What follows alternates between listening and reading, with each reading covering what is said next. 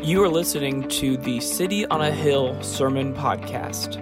For more information about our church and to support this ministry, visit cityonahilldfw.com. Thank you.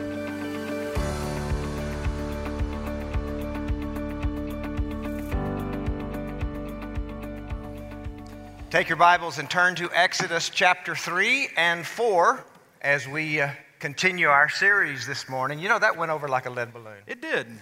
I was hoping for more. I really was too.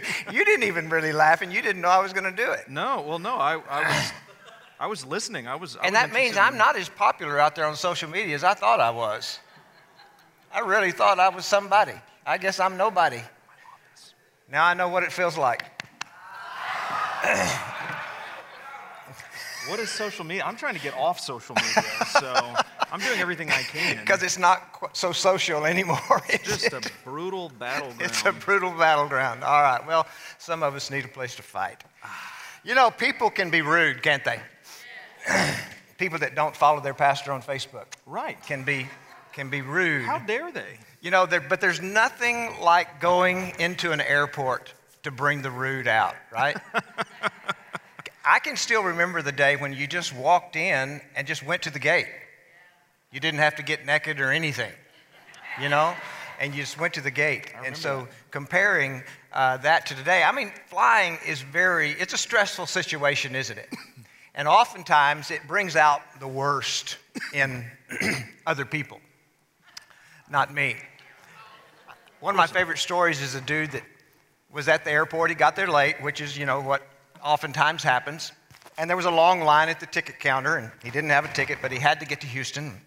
He knew he was going to miss his plane, so he just cut in line. He just went right up to the ticket counter and to the ticket agent and said, I have got to get to Houston. I cannot wait in this line. I need a ticket to Houston or I'm going to miss my flight. And she said, well, sir, I'm sorry. We'll do everything we can to accommodate you, but you have to wait in line. And he said, I can't wait in line. He said, do you know who I am?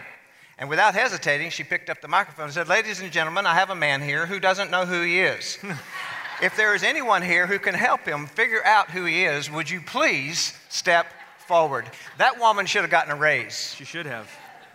Kathy Christensen used to be a ticket agent for an airline, and I can see Kathy doing something like that. 100%. In Exodus chapter 3, as we come into this text that we've been in now for 3 weeks, Moses didn't really know who he was at this particular time in life. And what we're saying is that Moses was in an identity crisis, as we often find ourselves in. So we've titled this series of messages, Identity Crisis. And the premise of this text, chapter 3 and 4 of Exodus, and what we're saying is that you can never really know who you are until you really understand who God is.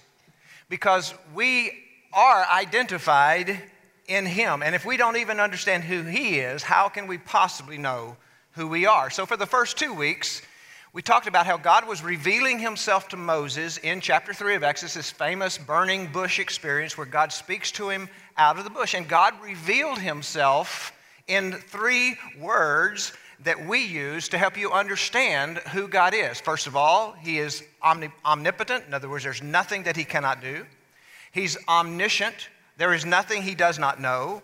And He is omnipresent. There is no place that He cannot be. You sound really smart saying those words. I know, those are college words. Those are big words. And because I'm educated. Right. And I've learned those. And you can impress your friends if you'll learn those words. Next time, say, well, who do you think God is? Say, well, He's omnipotent, He's omniscient, and He's omnipresent. Anything else you want to know? And then if you can define those terms, well, then you're even better. So God then comes to Pharaoh in this experience, to Moses, and He says, Moses, I want you to go to Pharaoh, and I want you to tell him to let my people go, because the Hebrew people had been in bondage in Egypt for 4 centuries, and Moses resisted. Moses immediately begins to resist this call of God, and he asks this all-important question, who am I? Now, we often ask that question, and we have reasons for asking it when we do. Moses certainly had reasons for asking the who am I question. Because you see, Moses ultimately felt what we often feel, is that we are not up to the task, that we are not qualified to do what we sense we should do as Christ followers. And so basically, we feel insecure. And Moses felt insecure. When the God of Abraham, Isaac, and Jacob came to him with this commission, Moses felt insecure or even disqualified, if you will, to answer the call of God. And insecurity always has its reasons, doesn't it? Mm-hmm. We all have our reasons for our insecurity. Another one of my favorite stories, that I have a handful of favorite stories, and I can't tell all of them, but I can tell this one, is a husband and wife. The wife loved Patrick Swayze. Now, this may be a little bit dated for some of you younger ones, but those of you that are over 40, you remember being in love with Patrick Swayze, don't you? Okay, yeah. And see, it's a common thing, guys. That's why we're all insecure, because our wives are in love with Patrick Swayze. I don't know who would be the dude for your generation. Anyway. There's too many. Anyway, it made him incredibly insecure. And so one time he said to her, because every time, Swayze was on, she would just swoon and get these doe eyes and all that kind of stuff. And he one time said to her, he said, okay, let me ask you a question. If you take away all of his money, you take away his good looks, you take away his muscles, you take away his talent, what would you have left? She said, I'd have you. So that husband had a lot of reasons for his insecurity. That would make a guy feel insecure, wouldn't it? Okay? So Moses also had his reasons for the insecurity that we see revealed in our text. And in the next 3 weeks, starting today, we're going to be talking about Moses' insecurity. The first 2 weeks, we talked about who God was. Now, we're turning to the question, who am I? And to try to help ourselves understand why Moses was insecure. And I think what you're going to find as we go along, that Moses was no different than us. So let me start off by giving you a simple definition of insecurity. And this would fit with Moses perfectly. Insecurity is that gap between what you feel you should be and what you feel you actually are. Our insecurity, that's an insecurity gap. Insecurity is that gap between what you feel you should be and what you feel that you actually are. And that gap is your insecurity gap. That space is your insecurity space. Now, for some it may be this, for some it may be this, for some it may be this, but we all have an insecurity gap. And God, in his answer to Moses' insecurity, gives him an answer for each and every one of these parts of his insecurity gap. And the first one is one that most of us can identify with here. Moses felt insecure because of his past. Moses had a past. We say around here sometimes, we've all got a past. Some of us have a past.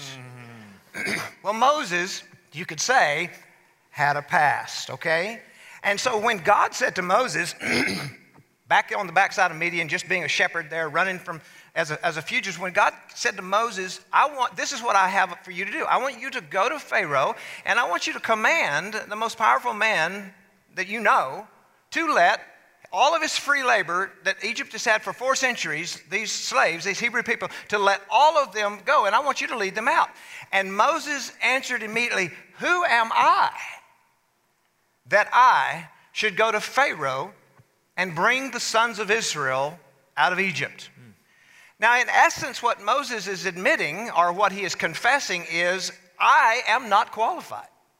I'm not qualified to do what you're telling me to do. I'm not qualified to go to Pharaoh. Now, that was in chapter 3. Then you come to chapter 4, the very first verse, and he continues on. He says, what if they won't listen? Now, he's not talking about Pharaoh now. He's talking about the Hebrew people. Because he's got to not only tell Pharaoh's supposed to let them go, he's got to tell the Hebrew people they got to follow him out. So he has to speak to both. And he knows that, and he says, who am I that I should go to Pharaoh? Okay, who am I to speak to him? But then in chapter 4, verse 1, he says, what if they, the Hebrew people, will not listen to what I say? For they may say, the Lord has not appeared to you. So I am neither qualified to go to Pharaoh, nor am I qualified to go to your people, and actually my people, because Moses was a Hebrew. What Moses basically is saying is, I am not believable. If I go to these people and say, you have appeared to me and told me to lead them out, they will not believe me. I am not qualified. I am insecure in doing this because I don't believe that they have any reason at all to listen to me. Now, why did Moses feel that way? We're not specifically told in the text, but it's not difficult to figure out if you just look at the text and you understand the history coming up to chapter 3 and chapter 4. Why wouldn't they believe Moses? Why does he feel that they wouldn't not only believe him, but they wouldn't hear him? Because if you put the emphasis on him, you're beginning to get the idea. Why wouldn't they believe him? In other words, him of all people. Why would they not believe him? Because Moses had a past. And they knew of his past. They knew he had been born one of them as a Hebrew, but then they knew early on he was raised as an Egyptian in royal splendor. And then he had killed an Egyptian to protect a Hebrew, so he was now on the run from Egypt, and that's why he was on the backside of Midian. Now he shows up back with the Hebrew people, claiming that the God of Abraham, Isaac, and Jacob appeared to him and spoke to him to deliver them. You can begin to see why he might feel a little insecure about this task. It's like, yeah, right, Moses. We're not sure what game you're playing, but we ain't playing it with you. You see, Moses felt that his past disqualified him. Hear this, folks, because this is real. Moses felt like his past disqualified him from going as one who is sent from God. He felt that he was disqualified from speaking for God. He felt that he was disqualified from being used by God. Everything about this, Moses was insecure about, where he felt that his past disqualified him from it. His insecurity gap began with his past. Now, I have a question. Is there anybody here who's ever felt that way? Nope. That's probably true. Just kidding. I know better than that. No, seriously. Has anyone here ever felt that you look at the New Testament, you look at the commission to go and make disciples and baptize in the name of the Father, the Son, and the Holy Spirit and teach them to command. You look at the scripture, you shall receive the Holy Spirit and you shall be my witnesses in Jerusalem, Judea, Samaria, uttermost parts of the earth. You hear what the scripture says and you know that you're in Christ, but that's got to apply to somebody else, because where I've come from has disqualified me. To speak with confidence and to speak with authority and to live with confidence as a Christ follower and to live with authority as a Christ follower. You see, my past is going to get in my way. Now, I want to give you this. There are three ways, basic ways, that you can respond to your past. One way you can respond to your past is you can power up about it. And what I mean by that is that you can become defensive about your past, that you can be ashamed of your past, that you can want to hide your past and want to cover up your past. And then rather than revealing really where you come from, then you can put up this front that looks like that you're something else and that you've always been something else and you never were that, and you can do that. And that's a huge problem, isn't it? That's a huge problem. We'll talk about why that's a problem here in a moment. Or on the other side, sometimes people who have a past that they feel disqualifies them, rather than hiding it, what they do is they just become passive. They just don't talk about it. They just back off, stand along the wall, sit on the back row. Oh, sorry. Sorry. The one-legged man's on the back row. He's as busy as a one-legged man in a butt-kicking contest. That's pretty busy. Can I say that in church? I just did. You can become passive about it. You can say, I'm gonna just love Jesus and I'm gonna die and go to heaven, but I'm gonna stay out of the action, okay? I'm just gonna sit back and be quiet and I'm gonna relegate myself to the grandstands and I'm just gonna be this great spectator as the rest of the people that are qualified to go in his name, do so. And I'll cheer them on, but for the most part, I'm just going to stay off the field. That's what Moses wanted to do. That's why he was on the backside of Midian keeping his father-in-law's sheep. He was being passive. He was no longer involved in all of that mess that was going on back there. He would just escaped it. Somebody else is going to have to deal with this mess. And God comes to Moses and says, no, Moses, I have chosen you to deal with this mess. And Moses said, who am I? The reason I'm here is because I'm not qualified. So you can power up about it. You can choose, I'm just going to become passive. I'm going to be a second-class citizen in the kingdom of God because of all of the things that I did before. Or you can press through it. You can say, God, if you can use me, I make myself available to you. I love what Paul says to the Corinthian church, and they personified this.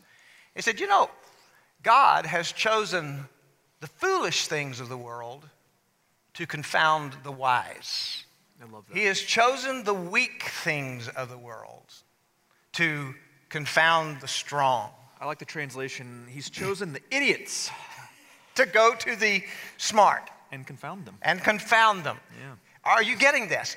Our God loves to use people like you and me that really have a past. That doesn't mean that he can't use, and he doesn't enjoy using those who don't have that sordid kind of period in their life before they came to Christ, or maybe for a period of time after they came to Christ before they repented of it, that many of us use as an excuse to become passive and to sit back on the sidelines. And you know, one of the things that I love to say to people is your past does not disqualify you, it qualifies you. That's right. Because if you have a past and your past has been redeemed, you have a message of the changing power of God. Don't sit on that. See, as we say around here a lot, our very malady is what can become our ministry. And if we are ashamed of that malady that brought us to that place of brokenness and brought us to that place of even admitting our need for Christ, if we do not glory in that malady, then it can never become our ministry. And so many of us, like Moses, man, Moses had a story to tell, didn't he? I mean, he really did. And then as God demonstrated his power and authority through Moses, that's a strong word to those Hebrew people and to Pharaoh. Here is this guy, I know what his past is like, and he's doing this, and he's saying this without fear. You see, everyone has a past. Everyone that God has ever used had a past. In fact, if you really want to talk about it, each and every one of us has exactly the same past. The scripture says that we're all born dead in trespasses and sins.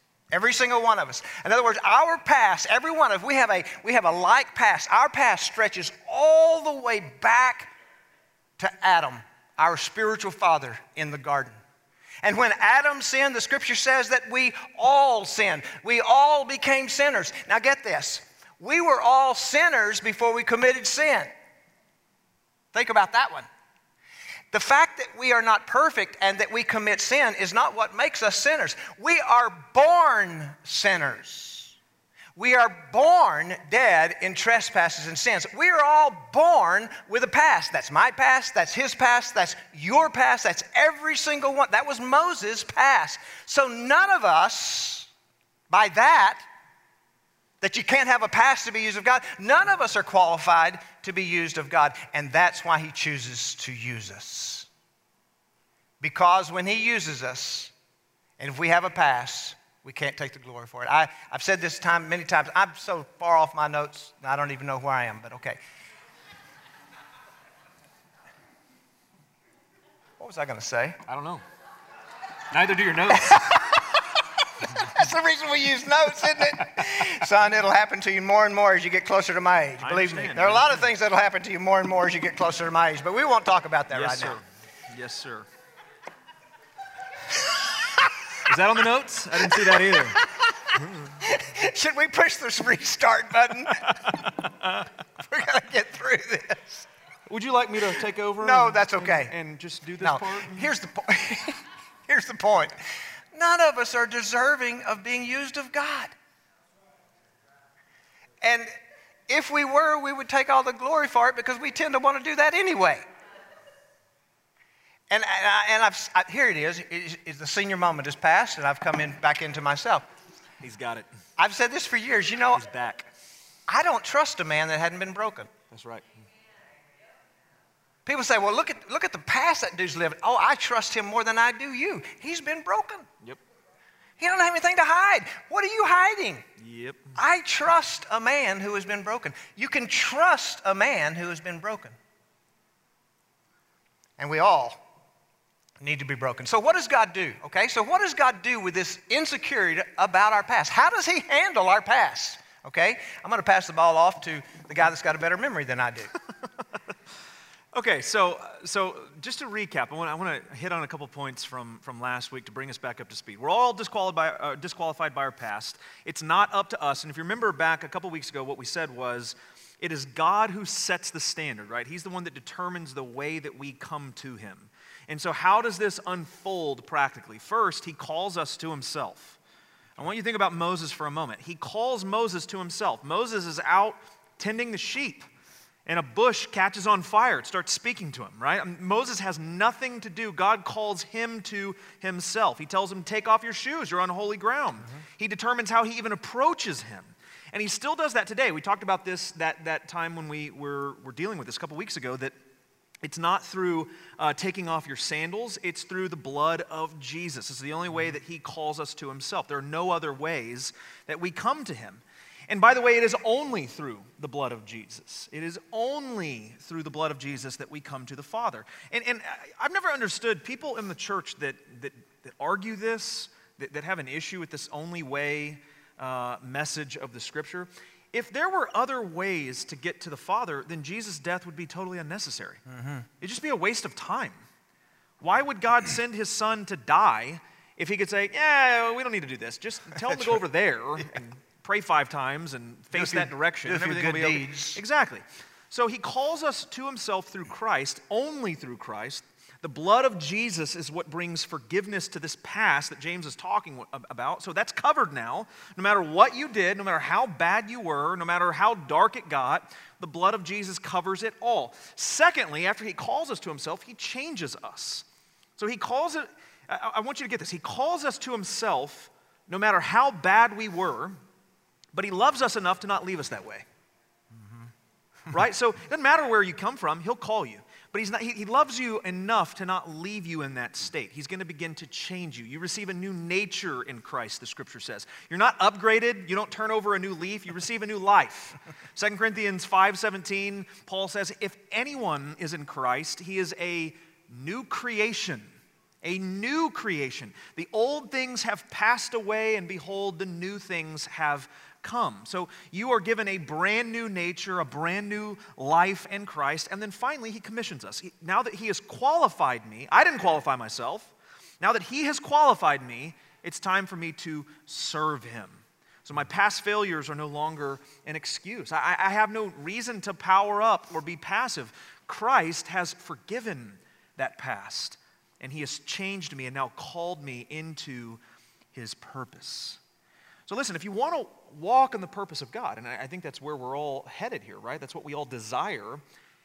You have to press through the doubt, the insecurity, whatever it is that's holding you back from your past. Now, consider God's answer to Moses' past here. It's not directly in the text, but Moses still has a past after this point, right? God calls him to him. He commissions him. You're to go to Egypt. You're to go tell Pharaoh to let my people go. All the free manual labor goes away. He's going to be really mad, but it doesn't matter. Tell him anyways. And so Moses is sent off. He still has a past. Nothing has changed, right? He's still hampered. He still has to deal with this. And so Moses says to him, look, the Hebrew people will never even believe that I have been sent by you. And I want you to check out God's response to Moses. This is Exodus 4, verses 2 through 5. It says, the Lord said to him, what is that in your hand? And he said, a staff. And he said, throw it on the ground. And so he threw it on the ground, and it became a serpent. And Moses ran from it.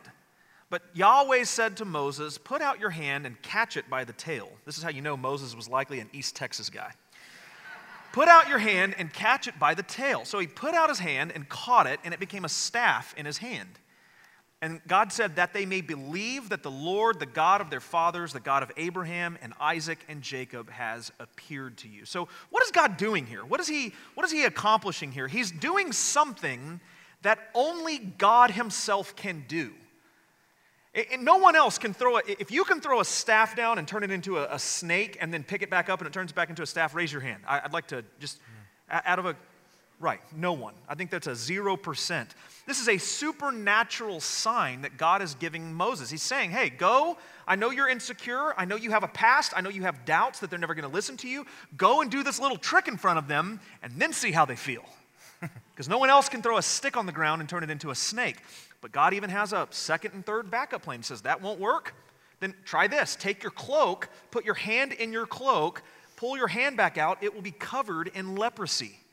Then put your hand back in your cloak and pull it out, and it will be fully healed, fully clean. No one can do this. Again, supernatural sign. But he goes even further. He says, look, if they won't believe those two things, then try this. Go to the Nile River, pull out some water in a basin, pour it on the ground, and behold, it will turn to blood when it hits the ground. So this is proof. God is setting Moses up with proof, with evidence. Evidence that convinces people that something has happened here. Moses, we should listen to Moses because he couldn't possibly do this on his own. Now, I know what some of you are thinking right now. Well, that's great for Moses. It's good for him. But what about me? God hasn't given me that ability. If I had that kind of evidence, that kind of proof, maybe I wouldn't have such a hard time with my past. Well, let me tell you, folks, God has not given you that kind of power. God has given you an even greater power. God has not given you signs from his Spirit. He has given you his actual Holy Spirit. The moment you become born again in Christ, you, remember last week we said, not only get the gifts of the Spirit, you get the gift giver himself. The Holy Spirit comes and takes residence in your life, in your heart. You have a greater power than Moses ever had. I love to think about this. You know, when I teach the Old Testament especially, we talk about guys like David, King David, a man after God's own heart. And we like sort of, I think, hype him up as if he's like this untouchable individual that we could never compare to. And certainly, I mean, David was used for incredible purposes. But here's the interesting thing. David, as a man after God's own heart, did not know the intimacy with the Father that we know. That's right. Because he didn't have the indwelling Holy Spirit. He didn't have true fellowship with the Father like we have true fellowship with the Father in Christ. See, we have benefits that go well beyond these massive individuals in the Old Testament. David, Moses, Isaiah, the big prophets, none of them knew the Father like you can know the Father right now. Because none of them had the indwelling power of the Holy Spirit within them. So what does this mean then? We have the greatest sign of all. It means we have no more excuses. This is the most compelling sign, the most compelling proof that God is at work in your life is the evidence of his work in your life. The change that comes from knowing Christ. And you say, okay, well, that's great, but how do I do this? How do I put my past to work? How do I make my malady my ministry? How do I lead with this? How do I lead with weakness? I'm glad you asked. Let me give you a few ways. They're very curious people. They are. They always ask the right question. They always ask the right question. Number one, you confess it openly. You confess it openly. You stop hiding your past. You confess it. There are a couple of words, there's actually a few words in the Greek text that convey, that we translate as confess, but there are two overwhelmingly that we use more than any of them. The first one is homologeo.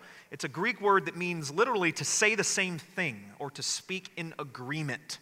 So whenever you confess something, you are agreeing with something that is already true. And I'm going to say a little bit more about that in a little while. But I want us to focus on this other word here for a moment because I think it better applies to what we're talking about. It's the word in James chapter 5 for confess. It's very similar to homologeo, except for it has a prefix on the beginning of it that changes it just a little bit. It's exomologeo.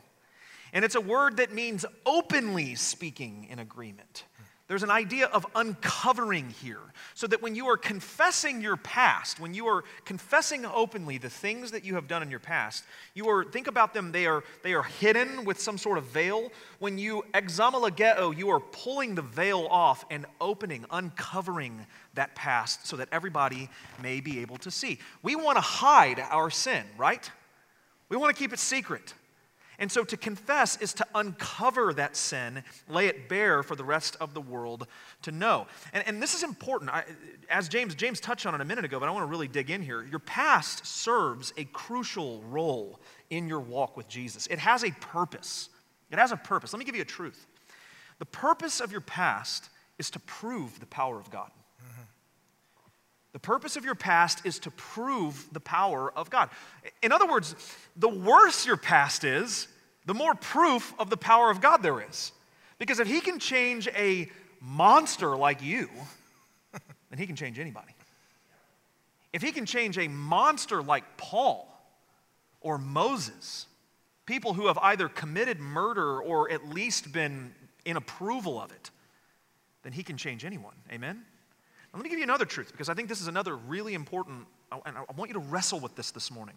Because there are two choices. I told you last week that you don't get to decide whether or not life is difficult, but you can choose which difficult you embrace. Well, here's another one of these choices that we have in life. This is sort of a life principle. You can either serve your past, or your past can serve you. You can either serve your past or your past can serve you. If you do not push through your past, like James said, if you either power up every time someone talks about it, or you just remain passive and kind of lay in the background, you will always be a servant of your past and trying to keep it hidden. You will always be a slave to it. You will always serve it. But if you will press through, your past actually becomes your greatest asset. It begins to serve you, because it becomes a testimony of the changing power of God in your life. It proves the power of God in your life. Tiffany, my daughter gave me a hat for Christmas. She does all these military exercises with these ex-special ops guys. And I mean, they do 50-mile hikes and live fires. She got me this hat from Go Ruck. And one of the patches on the front says, "Embrace the suck." That's right. Embrace the suck. If your past sucks, embrace it. Embrace it. Embrace it. Go straight into it. Now, some will say, we'll talk to people in the church that have been around for a little while, members of the church that we feel like have a compelling past that would be really operative in leading either a freedom group or some sort of service role. And some people will say to us, well, I'm still working on so many things in my life. I'm not qualified yet. I'm not qualified yet. You got to be exactly like Jesus to be qualified. Right, yeah. Well, you're going to be dead before that happens, right? So the exact opposite is actually true. If you will lead with your weakness and begin ministering to other people as you are working through that, you will see incredible work done in your life through the power of His Spirit. Because here's the deal. You're not the only one struggling with what you're struggling. I want you to think right now about like your greatest malady in your life, the thing that you're working through that maybe you haven't told anybody yet or you're on the fence about. You are not the only one struggling with that. Like, I want you to say that out loud. You don't have to say what it is, but just everyone say, I'm not the only one struggling with that. Oh, I heard that. Yeah, I heard that. I know something about you. You're not the only one struggling with it. You're not the only one who has doubts. You're not the only one who has a past that you feel like is unlovable or shame-filled or whatever. And here's the thing. Every time you share that past, you bring hope to someone else who's not quite ready yet to share their own. Because what they do is they hear you talk about it and they go, well, hold on a minute. That's what I'm going through. And if they're going through it and they're doing this well, then maybe it's time for me to start talking about it as well. No one's run away from them. They're still loved and accepted. Maybe I can be loved and accepted as well. And by the way, let me clarify something about your past. Here's what I don't mean about your past. I don't mean everything that happened before Jesus. Your past could be yesterday. Your past might be this morning on the car ride to church. Before Jesus stuff is easier to talk about. Yeah, right, exactly. Now that you're a Christian, you have no excuse. That's a lie from the pit of hell. You will always wrestle. It's why Paul, listen, if Paul can say, why do I do the things I don't want to do and I don't do the things I want to do? And we're talking about Paul. We're talking about like the Father, Son, Holy Spirit, and then like Paul, right? None of us are above Paul. And Paul is saying these things. This is anything from before right now is your past. You don't just stop magically failing. You're always going to have rough edges until Jesus comes back. So you know what that means? You will always be confessing your sin. You will always be confessing openly, but not only openly, but often.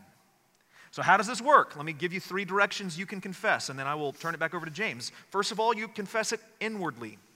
Psalm 139, 23 and 24, he says, "Search me, O God, and know my heart. Try me and know my anxious thoughts, and see if there's anything hurt or any hurtful way inside of me, and lead me in the everlasting way." This is a daily activity. Father, search my heart. Reveal to me things that I need to confess, that I need to acknowledge. You can't confess something if you haven't acknowledged it inwardly.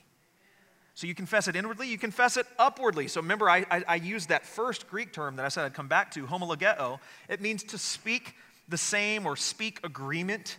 So that means that, here's what that means. Confession is not making God aware of something in your past. You're not making God aware of anything. God is very aware of everything that has happened in your life. You're simply coming to him and coming into agreement with him. I like to think, when I confess sin to God, I like to imagine him sitting there going, well, look who finally decided to show It's up. It's about time. It's about time. I've been waiting a very long time for you to come to me. Rather than, ooh, I can't believe you did that. Right. So we confess it inwardly, we acknowledge it. Upwardly, we agree with God, and then we confess it outwardly. James 5:16, "Therefore confess your sins to one another and pray for one another that you may be healed." We love to skip this one, don't we?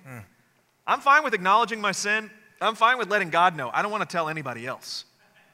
And it's interesting that of all the verses that talk about confession, this is the only one that has healing attached to it. And it's the one that deals with confessing to other people. It's why the 12 steps include it. We became ready to admit to God, myself, and to one other person the exact nature of our wrongs. It's why our vision statement at City on a Hill, the first part of it, is making church a safe place for people to let go of their secrets. The church must be a safe place. We can preach all day long about confess it openly, confess it inwardly and upwardly and outwardly, and it'll sound like a great sermon, but if we haven't made a safe place in the church for you to accomplish that, you'll never do it. Yeah. I heard a story recently from one of our members of a person that she knows that goes to another church. He was an elder in another church that had been struggling with pornography. And he came to the elder body and the pastors, and he confessed. He didn't get caught. He confessed, "This is a sin I'm struggling with. I need help." And they asked him to leave the church. Not just like step down. I can understand that. Like step down for eldership for a while and work on this, get into the process. No, we don't want you coming here anymore. They recommended that he come over here. Yeah, probably. I'm just kidding. Probably. I'm just kidding. Go over there with a bunch of sickos over at City on a Hill. There's no way people will ever embrace confession in an unsafe environment like that. No. So let me sum this up for you. When I confess it inwardly, it strips my sin of its pretense. In other words, I'm not pretending nothing is wrong anymore. I'm willing to acknowledge my past. When I confess it upwardly, it strips my sin of its penalty. I'm coming into agreement with God. I'm walking now into the forgiveness that God promises me through Christ. And then when I confess it outwardly, it strips my sin of its power. I no longer live in fear. The cat's out of the bag. I got nothing else to lose, right? You know all my ugly warts and my past is exposed, and I'm free to walk in that. So we confess it openly. That's the first thing. Secondly, we cover it with forgiveness. I never began to feel disqualified to fulfill my specific call, which for me was specifically God's call to ministry. He gives us all a different call. Mine, almost immediately when I came to Christ at the age of 18, was that sense of that. I never questioned that my past disqualified me from that until I went to a Christian college campus and started hanging out with kids that had been church their whole life. With real Christians. With real career Christians. And missionary kids and pastor kids and people that were, and I began to question, am I qualified? That's why I went to law school. The only reason I went to law school was because I knew lawyers were all reprobates. I didn't want to go to seminary, and that had been my plan all along. I got a degree in ancient Greek. I mean, a double degree at Baylor, and yet I graduated from Baylor and said, I can't do this. I cannot do this. Because I hung out with career Christians for 4 years at Baylor University, and I began to question, can God use me? And he took me through a lot of processes to come back around and say, I called you because of that. To understand, and I didn't know what that meant. I didn't know what this would look like someday. I had none of that in my mind. Those career Christians that I went to college with could not have done what we are doing. And by the way, most of them are not in ministry anymore. Well, and that's true. Only 1 out of 10, they say, of us that start ministry are going to end it. They're going to retire in the ministry. And I'm just stubborn enough, by darn, I'm going to do it. He's not lying. Yep. So I never felt disqualified. In fact, I was so excited about my story that I could tell where I had been and that Christ had changed me. But I began to understand when I told that story openly at Baylor University, it wasn't really a great thing. Well, we really feel sorry for you, James. I go, why do you feel sorry for me, man? I'm alive. Well, because, and so I began to internalize all of that stuff. Please do not let career Christians make you feel you're disqualified because of your past. We got 3 minutes. I know. Okay, let me do this very quick. The second thing you do, you confess it. The second thing you do is you cover it with forgiveness. You see, what qualifies the unqualifies is nothing but the forgiveness of God. Now, let me give you the truth. And when we uncover our sin with confession, which is what he just talked about, God then covers it with forgiveness. And until we have uncovered our sin, our past, with confession, it can't be covered in forgiveness. Until we uncover it, God cannot cover it. But when God covers our sin, listen, folks, he qualifies us. It is God who qualifies. It is not me who qualifies myself to be used by him for whatever it is. I cannot do that. I'm still a sinner. I'm still going to need to confess. I do not qualify myself for God's call. He qualifies me. He qualifies you. Psalm 32, how blessed is he whose transgression is forgiven, whose sin is covered. How is your sin covered? It's when you first uncovered it inwardly, outwardly, and upwardly. Then God says, now I will cover it with forgiveness. Isn't that great? So good. You see, Moses felt disqualified because of his past, and it was that very thing that was going to qualify him to do what God wanted him to do, because he needed to go back to Pharaoh so Pharaoh could see this is a different man. He needed to go to the Hebrew people, and so they could see he was a different man because it was of God.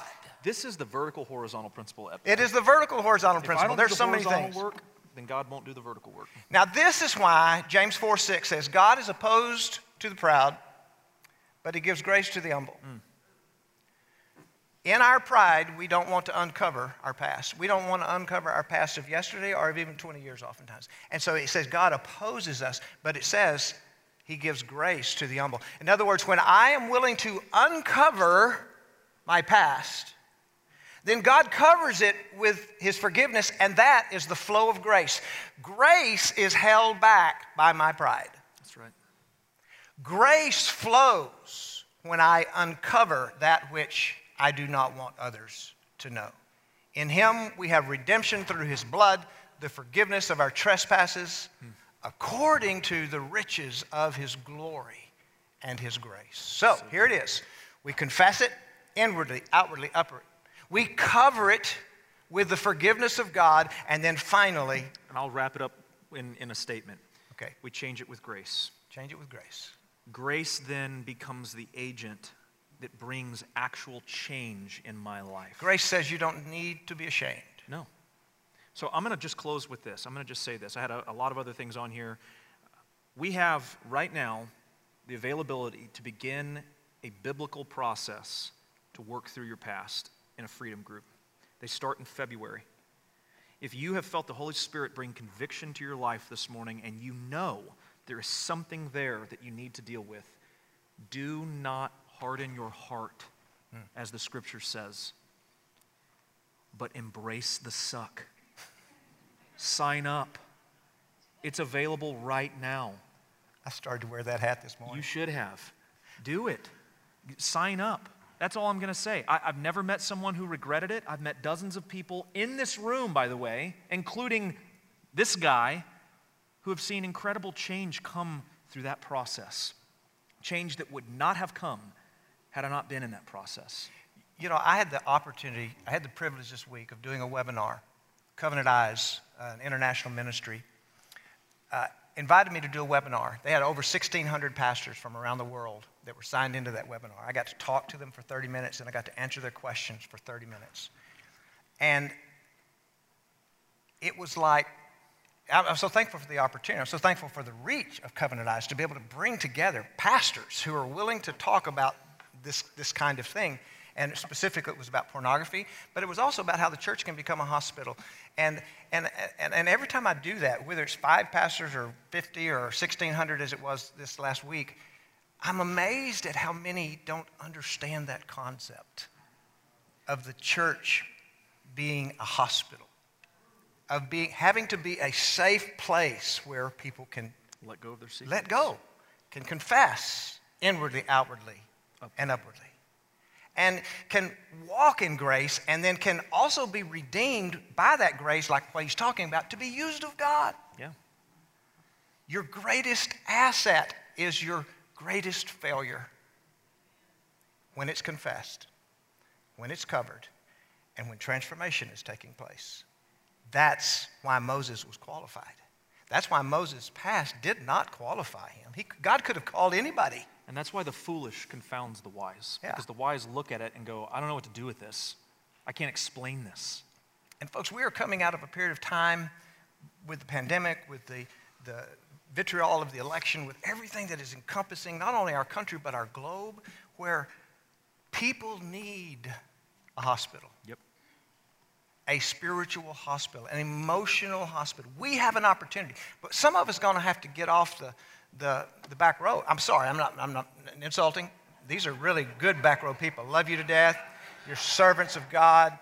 I was going to say, they're all like real solid, actually. Yeah, actually, they really are. They're back there to get some of you if you try to run out. Exactly. That's what we put our... But we've got to rise up. We have been devastated. Our church has, as every church has. And our culture's been devastated. We have to be there. We have to be ready as they come out of this thing and are dying inside and need help, hope, and healing. We got to get with it. It isn't enough just to talk about this, folks. We're fixing to face the opportunity for ministry of our lifetime right now is coming upon us. Let's pray. Thank you, Father, for the simplicity of the message that our past does not disqualify us. We disqualify ourselves when we're unwilling to allow you to cover it, to cleanse it, and to move us and empower us. Thank you for these people. Thank you for the groups that are coming up. Lord, I pray that you'll fill them up with people who will be able to begin to be set free from the fear about their past. We pray in Jesus' name. Amen. Amen. Amen. Bless y'all. Children and youth start second service. So let's go.